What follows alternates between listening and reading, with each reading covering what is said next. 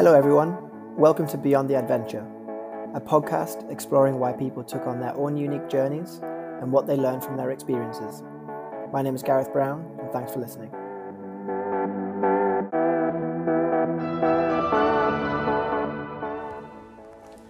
Today I have Sara Bukies join me on the podcast. Sara is an experienced cyclist with a passion for bikepacking. With over 10 years of cycling experience, she has embarked on numerous cycling adventures, including exploring Kyrgyzstan and the Himalayas. During the episode, Sara discussed her journey into cycling, which started with indoor cycling, before venturing into more off-road and bikepacking. She shared her experiences with group dynamics, particularly around the role of creating safe and supportive spaces within female cycling groups, and she spoke about her role in founding a women's cycling group here in Bern, Switzerland, aiming to provide an inclusive environment for female cyclists to connect and share their passion for cycling. And finally, we talked about Sara's various past and future cycling adventures.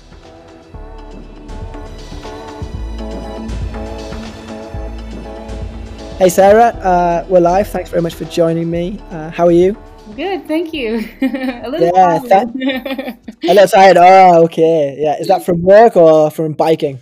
Oh, both maybe. And being sick the last 2 months haven't really been like I wanted it to, so I've been sick on and off, which is really a shame because I'm joining Dead Ends and Dolce this weekend, which is like some kind of bike race event, something where you get to eat a lot of cake. That's why the Dolce is in it. But you have to do some bicycle riding as well. And I wanted to be prepared really well. And yeah, being sick doesn't really help. But it'll be fun, I think.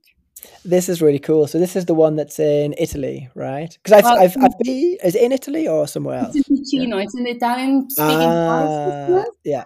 It's the first edition of, actually, Dominique Bockstaller. He started with Dead Ends and Cake 3 years ago. And this is more in the eastern part of Switzerland. It starts and ends in St. Gallen.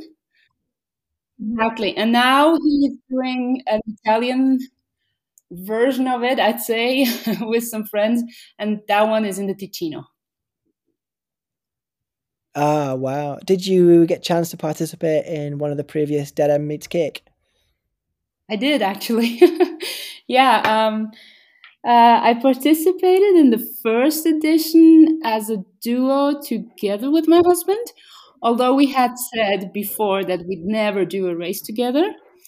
Wow. We did, and we survived. And the second edition was last June, and I did it solo. He did it solo, so we kind of raced against each other. Wow. How was that as an experience? Well, actually, we're both not the racing kind of cyclists. So we really went for the event. But at one point, we met on the course, and he was like realizing that I had already done 3 checkpoints, and he had only been to 2 checkpoints. Oh. He was like, "What? You've won more than me? Okay, I've got a race." And he really started racing, and of course he beat me. Wow. Yeah, I've been following that race. It looks super fun. Like yeah, the way it is. It's really I like the cool. concept. It's really nice. I really like the concept of having those dead ends where you go up and down, because then you get to meet all the people at least twice or 3 times. And that's really, really nice. It's a big party. Yeah, it seems that way. I would love to, maybe this time next year I can see if I can get along, even if it's just getting to one of the dead ends and just experience it. You should. It seems like the perfect hybrid between, like, what we'll talk about soon, which is a lot about the kind of like bikepacking culture, but then at the same time like a race format which isn't taken too seriously.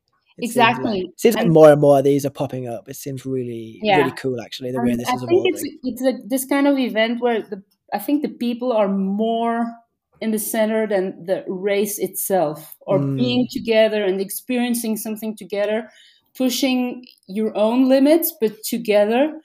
And that's what I really like, because normally I wouldn't sign up to races or things that are really competitive.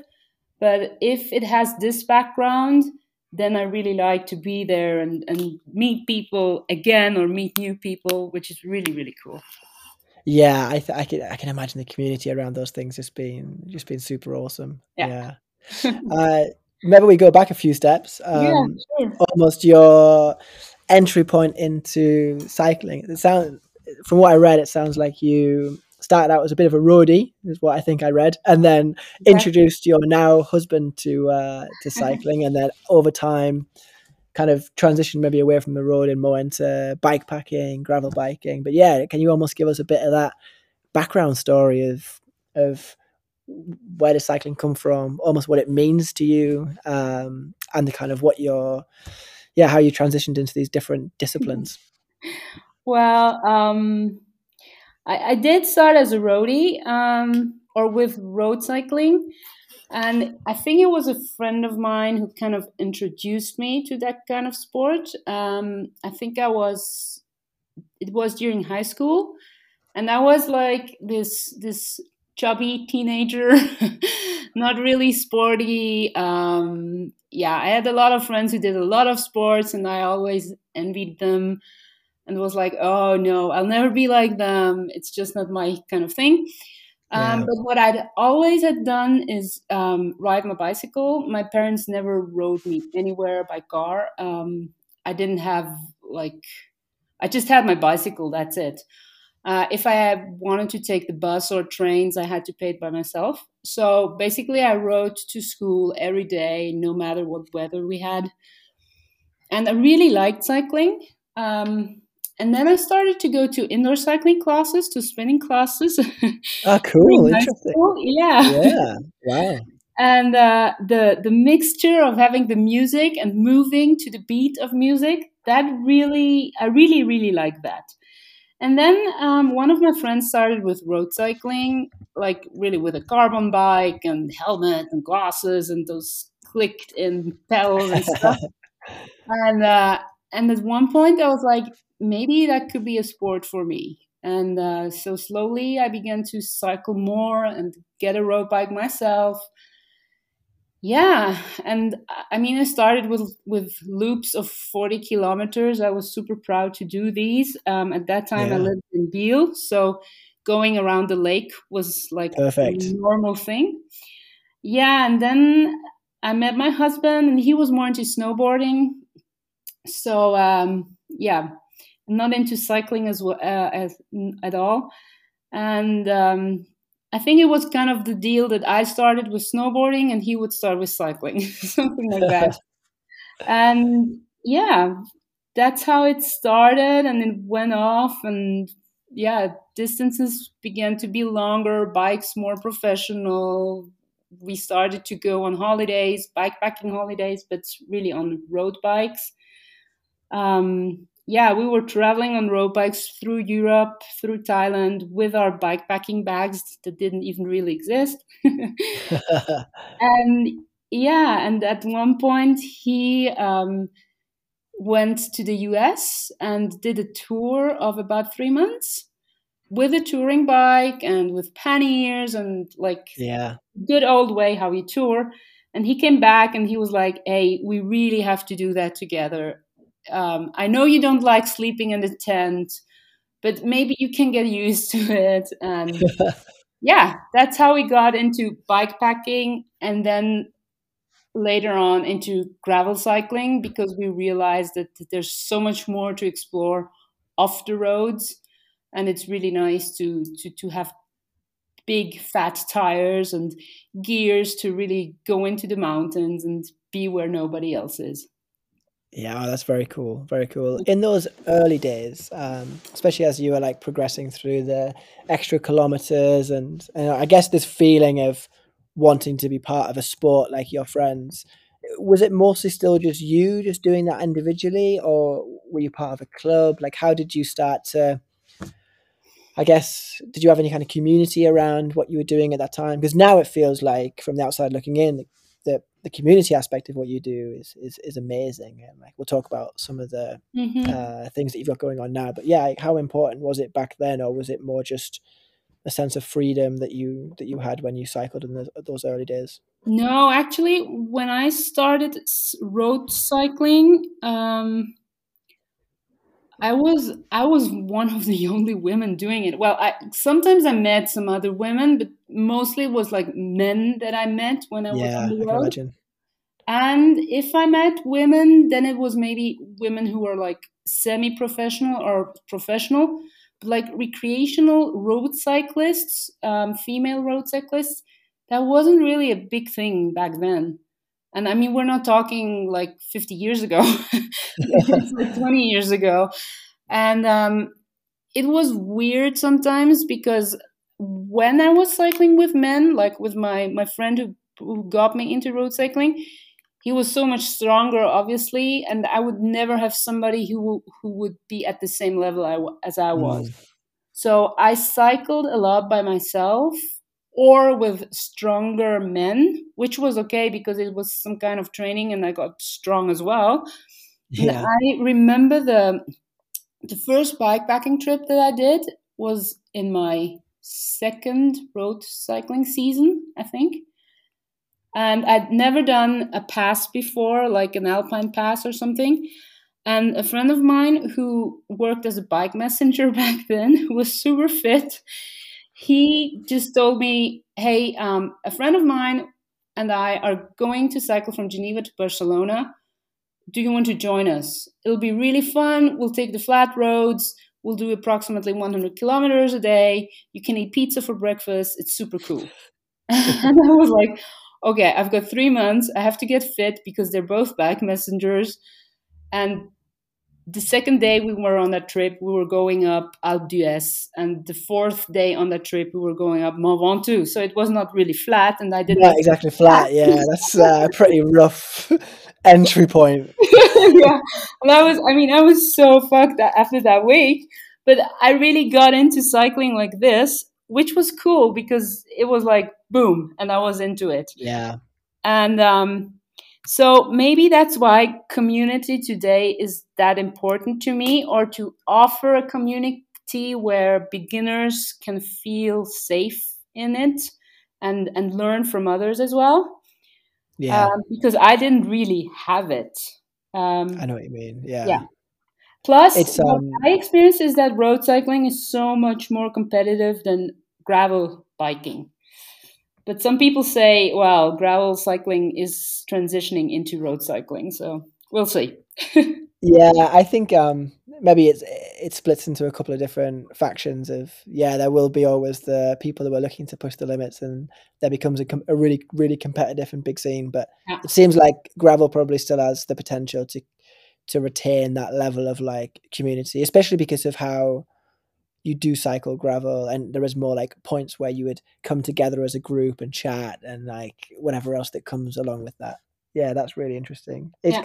It's very different in that uh especially from a gender perspective and things. Like when I first started cycling, I was also in Switzerland really. I never really cycled before properly until I got to Switzerland.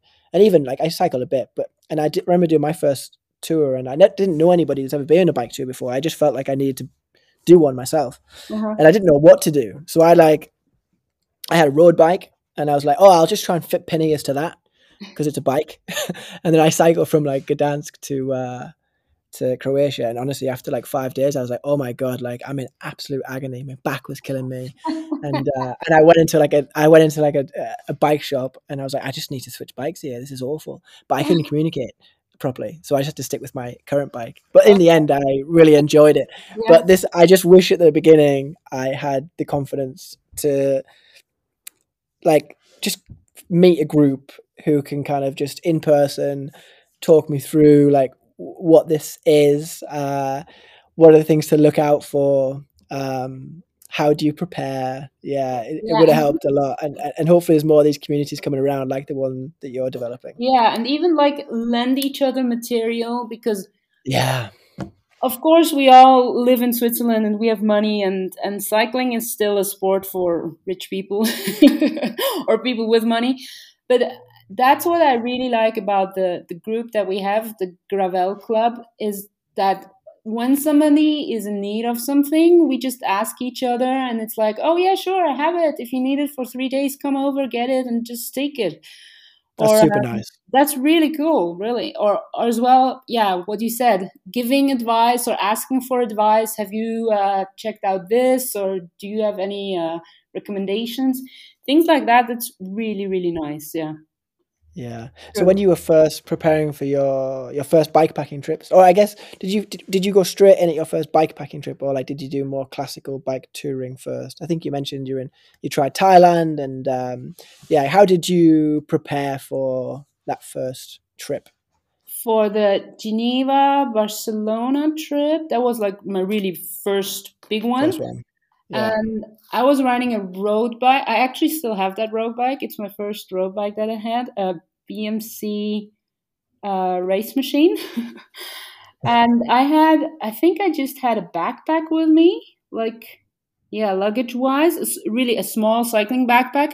And of Oh course, it wow. was summer, so we didn't have to take a lot of things with us. And we did like credit card touring. So we slept in hotels or like cheap guest houses, stuff like that. Yeah, yeah. So we didn't have that much luggage. Um, yeah, I tried to pack as light as possible, and I never really stuck to the rules. To the like, I always cycled in tank tops, for example, and I don't like. I really don't like wearing jerseys when it's summer. And people always like the road cyclists always made fun of me Yeah. because they were like, "Ah, you're not a real road cyclist if you're not wearing a jersey and socks until like half of your legs." And I never really did that. So yeah, I think I was courageous enough to not stick to the rules, which is a good thing because today nobody sticks to the rules anymore. At least in ground cycling. Yeah, I think that's also a daunting thing for like this idea of beginners getting into cycling. It's such when you see a group of cyclists on the side of the road, it's So such an impression. intimidating. Oh my God, it's awful. Like it's scary. It's like, oh my, like Really, yeah. I don't know what they've got going on, but clearly like it's yeah, it's a full setup. So therefore, in order for me to enter into this, it's like there's so many steps for me to get there. And in reality, yeah, you don't need that. You just need the Totally, bike. yeah. Yeah. But it was really funny. I was talking to this with Iris Slappendel, who Yeah. has the brand Iris, who does cycling clothes for women.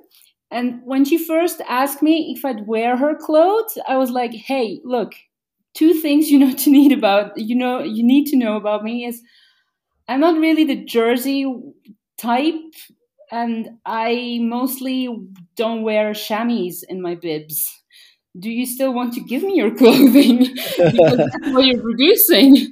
And she's like, "Oh, I don't care. You just wear what you like, and that's fine for me."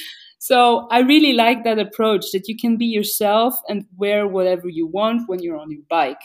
And I think that was something that I really did from the beginning.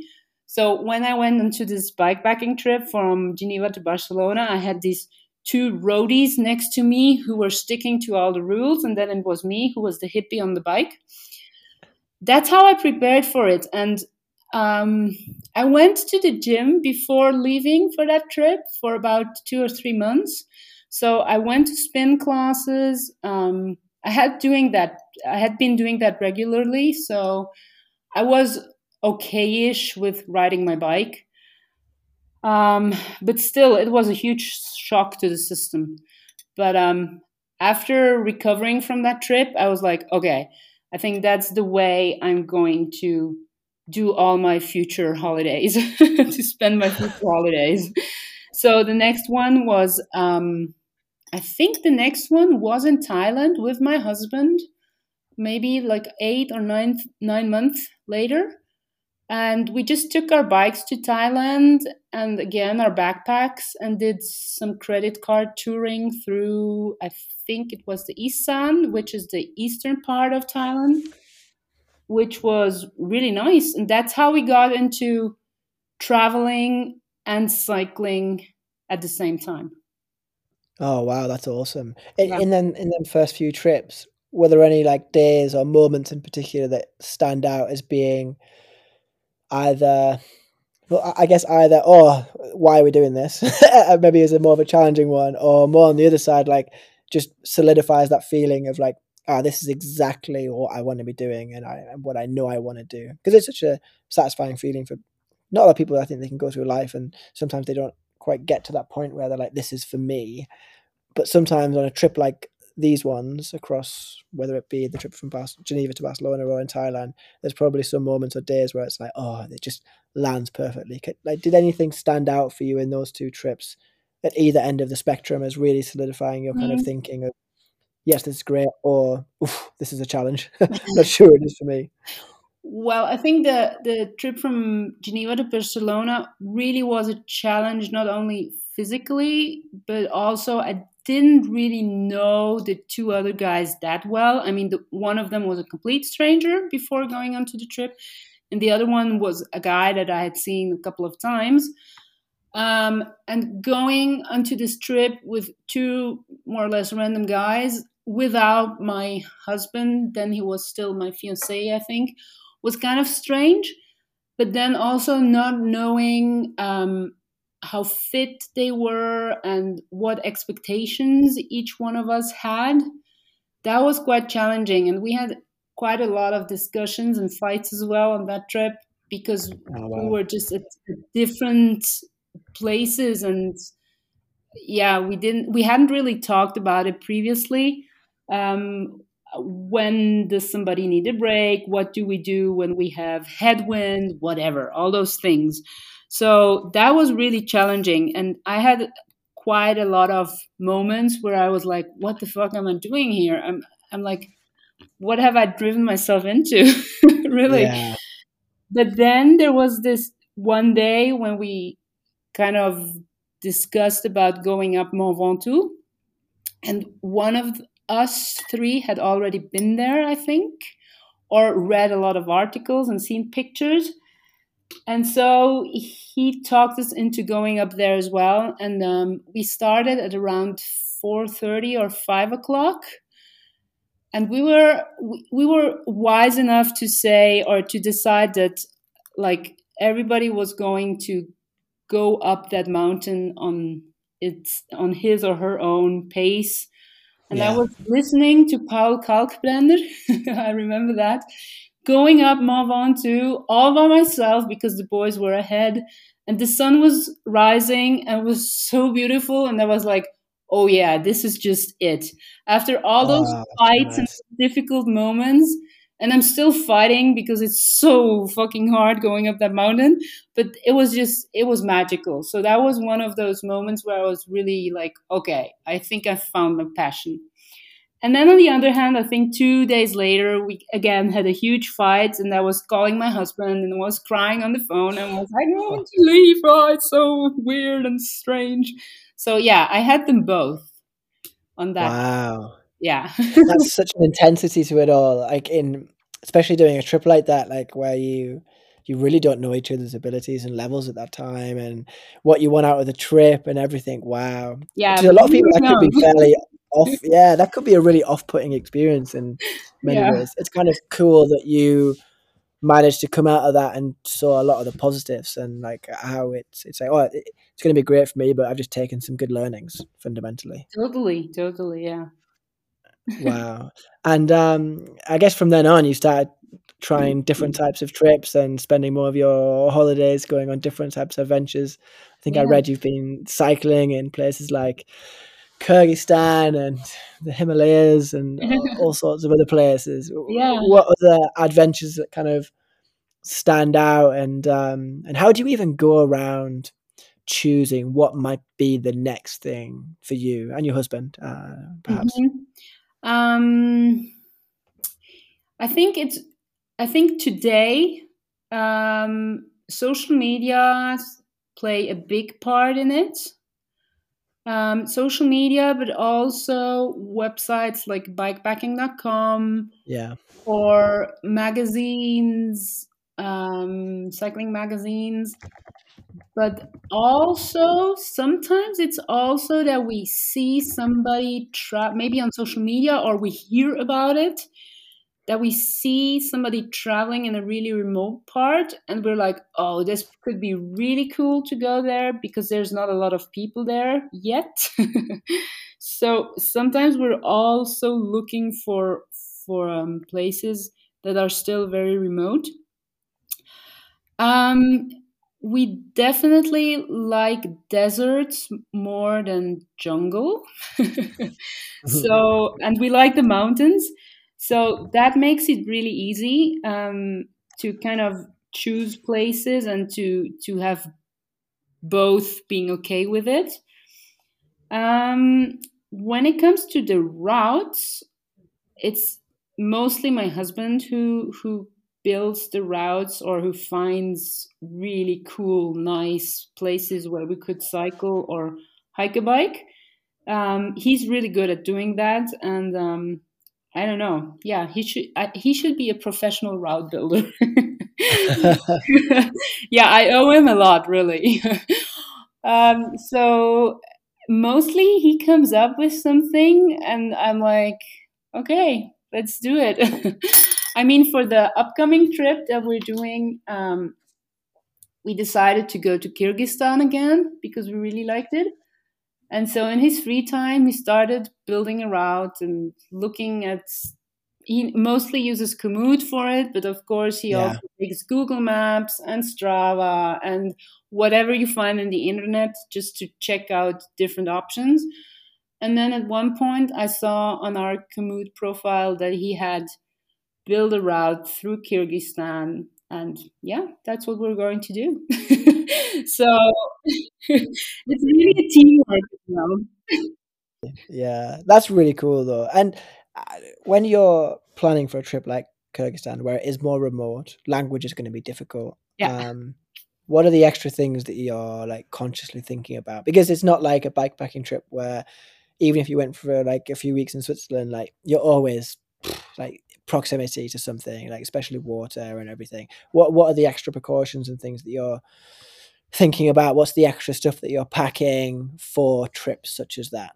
A water filter is really important. Speaking of Yeah. water, um, we try to have waterproof clothes with us, not only because of the rain or snow that we might encounter, but also because of the wind.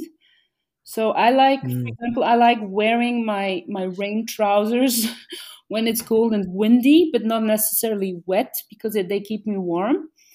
So that is really important to have like really waterproof clothes with you, especially if you are outside for a long time. Um, Andreas, my husband, he's really the researching guy who does a lot of researching. For example, for our tent, he did a lot of researching which tent we should take with us. And also, for example, what's kind of stove. So we always take a stove with us so that we can cook for ourselves when we're out in the wild. um, Having enough space to carry the water that you might find filter, like not only bottles but also water sacks, for example, Yeah. that don't take up too much place. Um, when I travel alone, because I've just come back from the Canary Islands, when I travel alone, I always take a pepper spray with me. Do you call them pepper spray in English? Yeah, yeah, Yeah. exactly. Yeah. I've never used one. I've never been in a situation where I would have to use one, but I just feel safer. It makes me feel safer. Yeah. So that's when I travel alone. I think we even had one when we traveled to Kyrgyzstan last time, not because we were thinking that Kyrgyzstan is a really dangerous country, but because we had also heard from other travelers that sometimes you have animals who are very aggressive, and of course that helps as well. So that's safety wise. What else is really important? Yeah, I think it's really water, shelter, food, and yeah, when we go to countries where the medical supplies might not be that good, we always take antibiotics with us as well. Yeah. I think that's it, more or less. Yeah. Yeah, makes sense. Makes sense. And after you went that on that first, was the 2018 trip your first kind of big one where you Yeah. went for a few months and then you kind of cut it a bit shorter? Yeah. Yeah, like how do you find the entire process of like almost the community aspect of sharing your stories? Because I think you do a really nice job of it, especially on like Thank social you. media and your website and things, and also you've developed partnerships. It looks like with people like Kamut and others.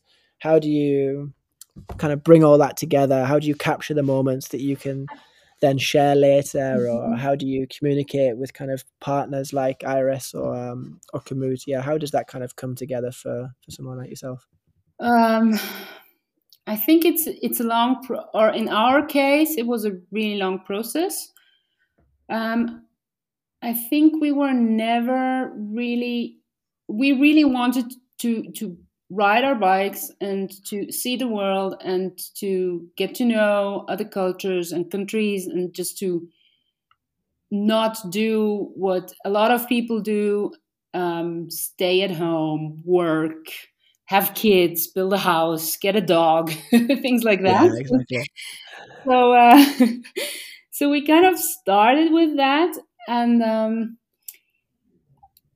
when we met, like in our 20s, after half a year, we went backpacking together in Southeast Asia. And even back then, I had a blog on the internet, which for me was more like a diary and also Yeah, like a newsroom for friends and family, things like that, because it was a 3 month trip.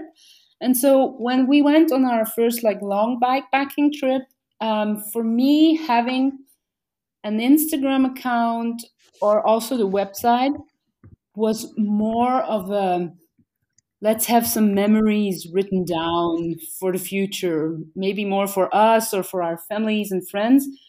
But we didn't really expect like a, a huge public, and we still don't have a huge public. I mean, we're not the kind of people who have like thousands of followers. It's not really a thing that is important to us either. For us, the important thing is like the storytelling, to be yeah. authentic. Yeah, so we started with Instagram, with our Instagram account, and then one follower after the other followed us. And I guess there are a lot of other people out there who do it maybe more clever than we do. But our main goal was never to get like huge partnerships or anything. Um, because we want to do our own thing and we don't want to play or be somebody else in front of the camera that we're not when the camera is off.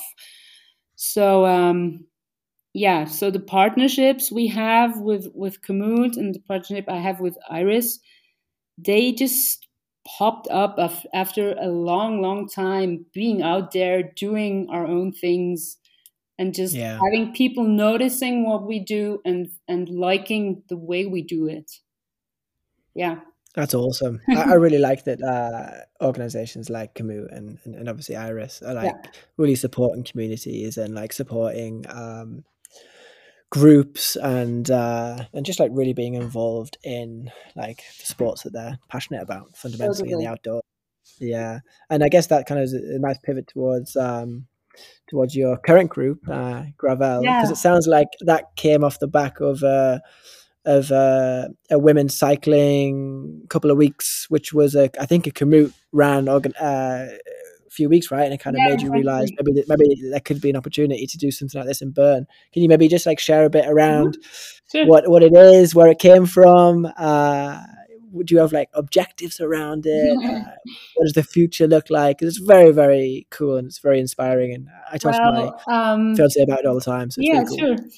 Well, I actually, years before joining the Komoot rally on the route Torino-Nice, I joined a small initiative of a women-led group from the Netherlands who actually they were kind of friends of Marianne Vos, and they they wanted to ride to Paris, where the women, the professional women, were cycling as well at the end of the Tour de France, where they had this one stage thing. And that was one of the first times that I cycled in a women's group. And after that experience, I was like, okay, it would be so cool to have this in Switzerland as well. And I tried to have a group in Lucerne, where we lived then. But back at that time, it didn't really work out that well. So that was kind of my first try to get a female community together.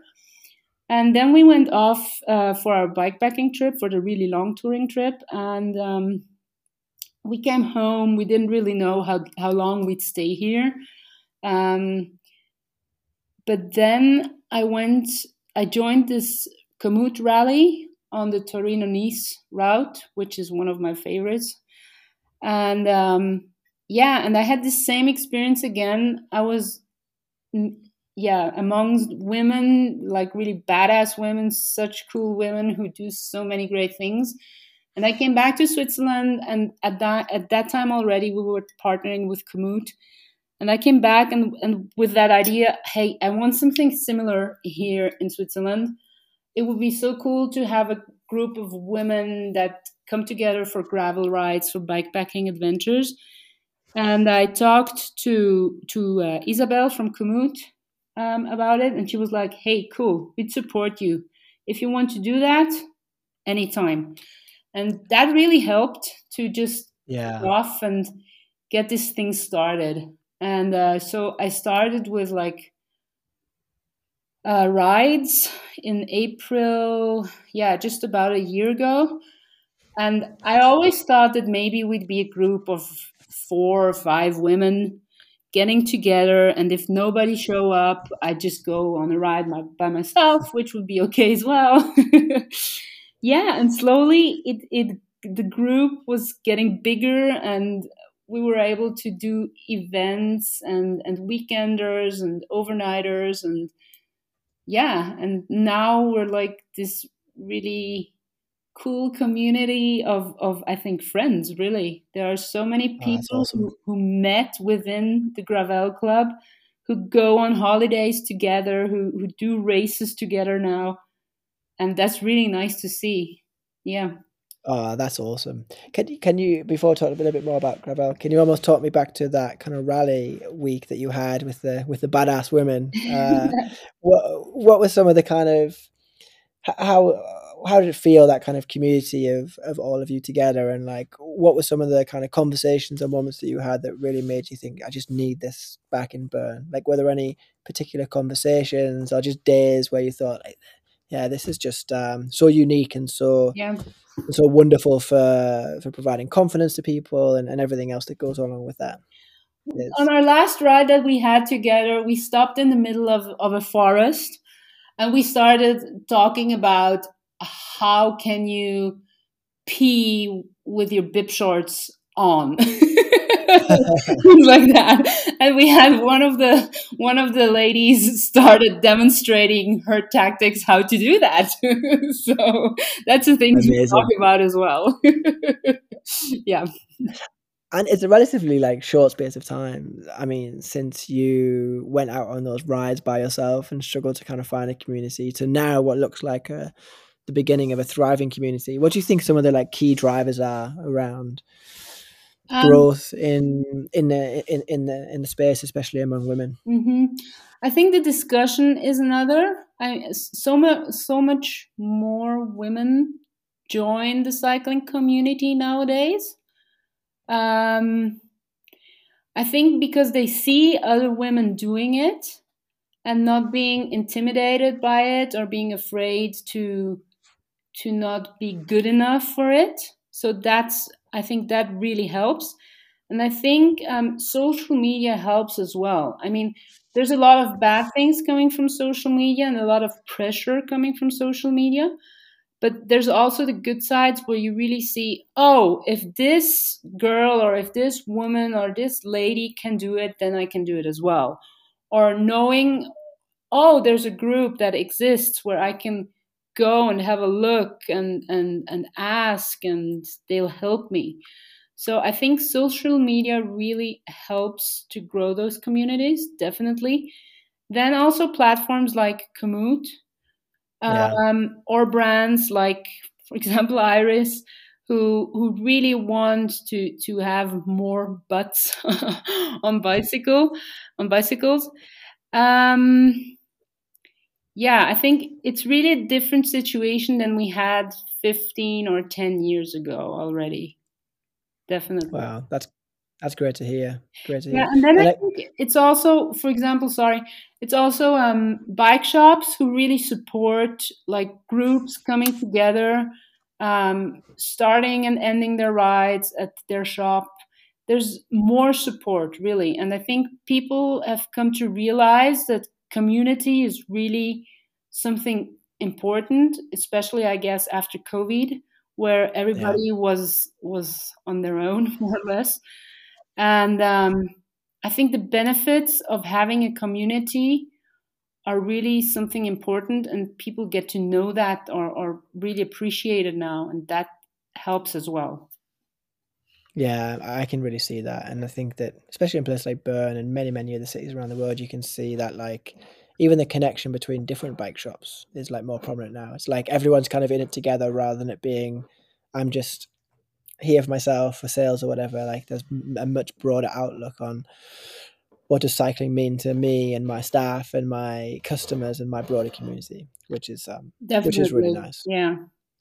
Yeah, and I guess final kind of few questions, but like cycling to you now as next steps, it feels like you're entering into a different phase. Obviously, you kind of founded Gravel, and it seems that I understand you might be doing some coaching to some other people a little bit. But yeah, like, what else does it kind of look?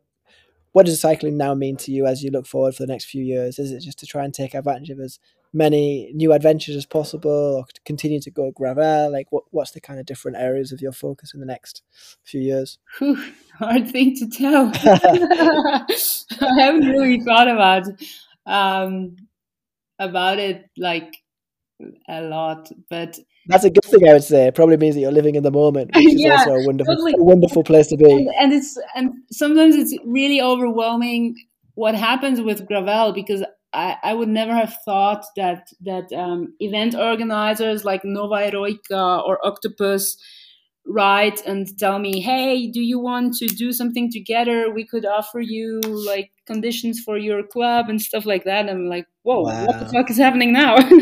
So yeah, sometimes I'm like, wow, what did I start with Gravel Club? What is this? It's like, Yeah, it's going to be a full-time job in no time. yeah, kind of. And yeah. So, well, the next big thing is definitely a 6 or 7 month trip, bikepacking trip coming up, that my husband and I will do. Because our last trip that we started in 2019 was ended by COVID. So we had to come back to Switzerland, and we still have unfinished business. That's for sure. And I'm sure, and some women also promised me that they would still be working, or they would be organizing rides when I'm not here. And that is really something that I want for Gravel Club. I don't want it to be a one woman show. I would really like to have other women being responsible for rides or for events and stuff. And I don't want Gravel Club to just be because I am. So I would really like to be it a community and not like just somebody organizing. I mean, it always needs somebody who organizes stuff and who has ideas and stuff. But if anybody else wants to do rides and comes up with ideas, I'm really I really fancy that, and I really like to give other people the opportunity to just do whatever they want with Gravel Club as well. Oh, So that's super nice. It's awesome. yeah, so I guess the ladies will take over, and we'll see what they'll be doing with it the next half year. I'm not worried about it at all. They'll do a great job. And then when I come back in February, we'll see. I would really like to have another weekender. We had a women's weekender, a 3 days weekender in the Engadine last summer, end of summer, which was really nice because we were a group of 20 women who did the Marmotsland route, which is a really nice route, not because we scouted it, but because it's really nice in a nice region of Switzerland, and you get to see a lot of nice places. And I would really like to have more of these events as well, next to the rides that we have. But yeah, we'll see.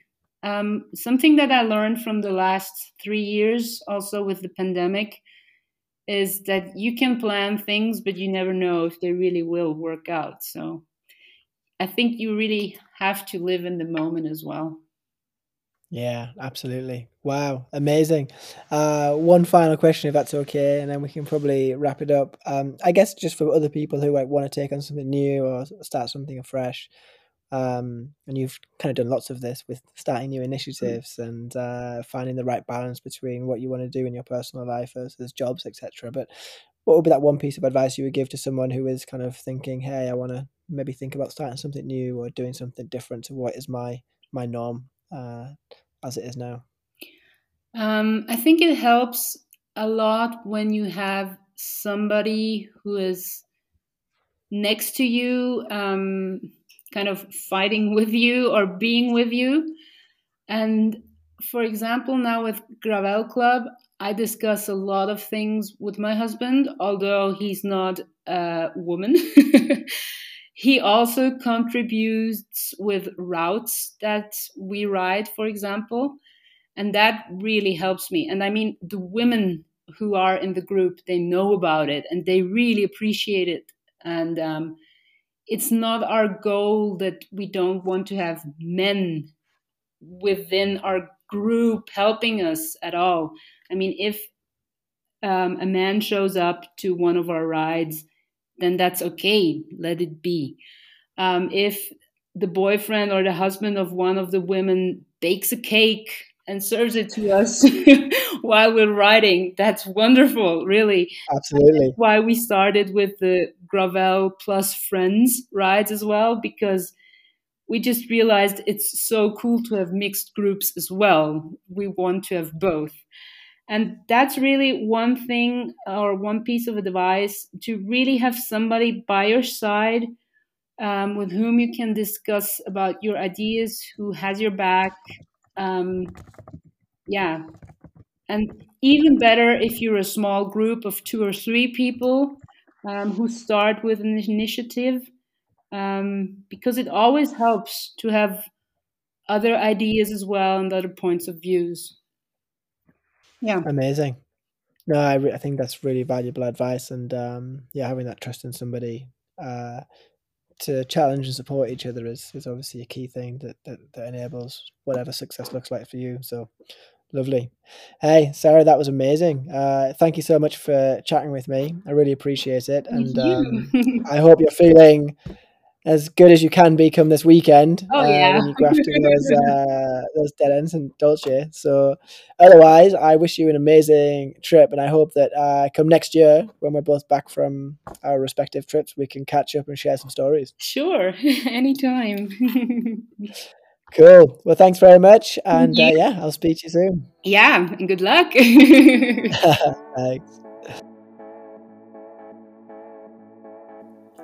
Thank you for listening, everyone. Beyond the Adventure is available on all major podcast platforms, or you can visit zvoi.ch for all the relevant links. That is Zvoi spelled ZVOI. If you get a moment, please share with your friends and families. And finally, if you or someone you know would like to come onto the podcast, please email gareth@zvoi.ch. Thanks again, everyone. Bye for now.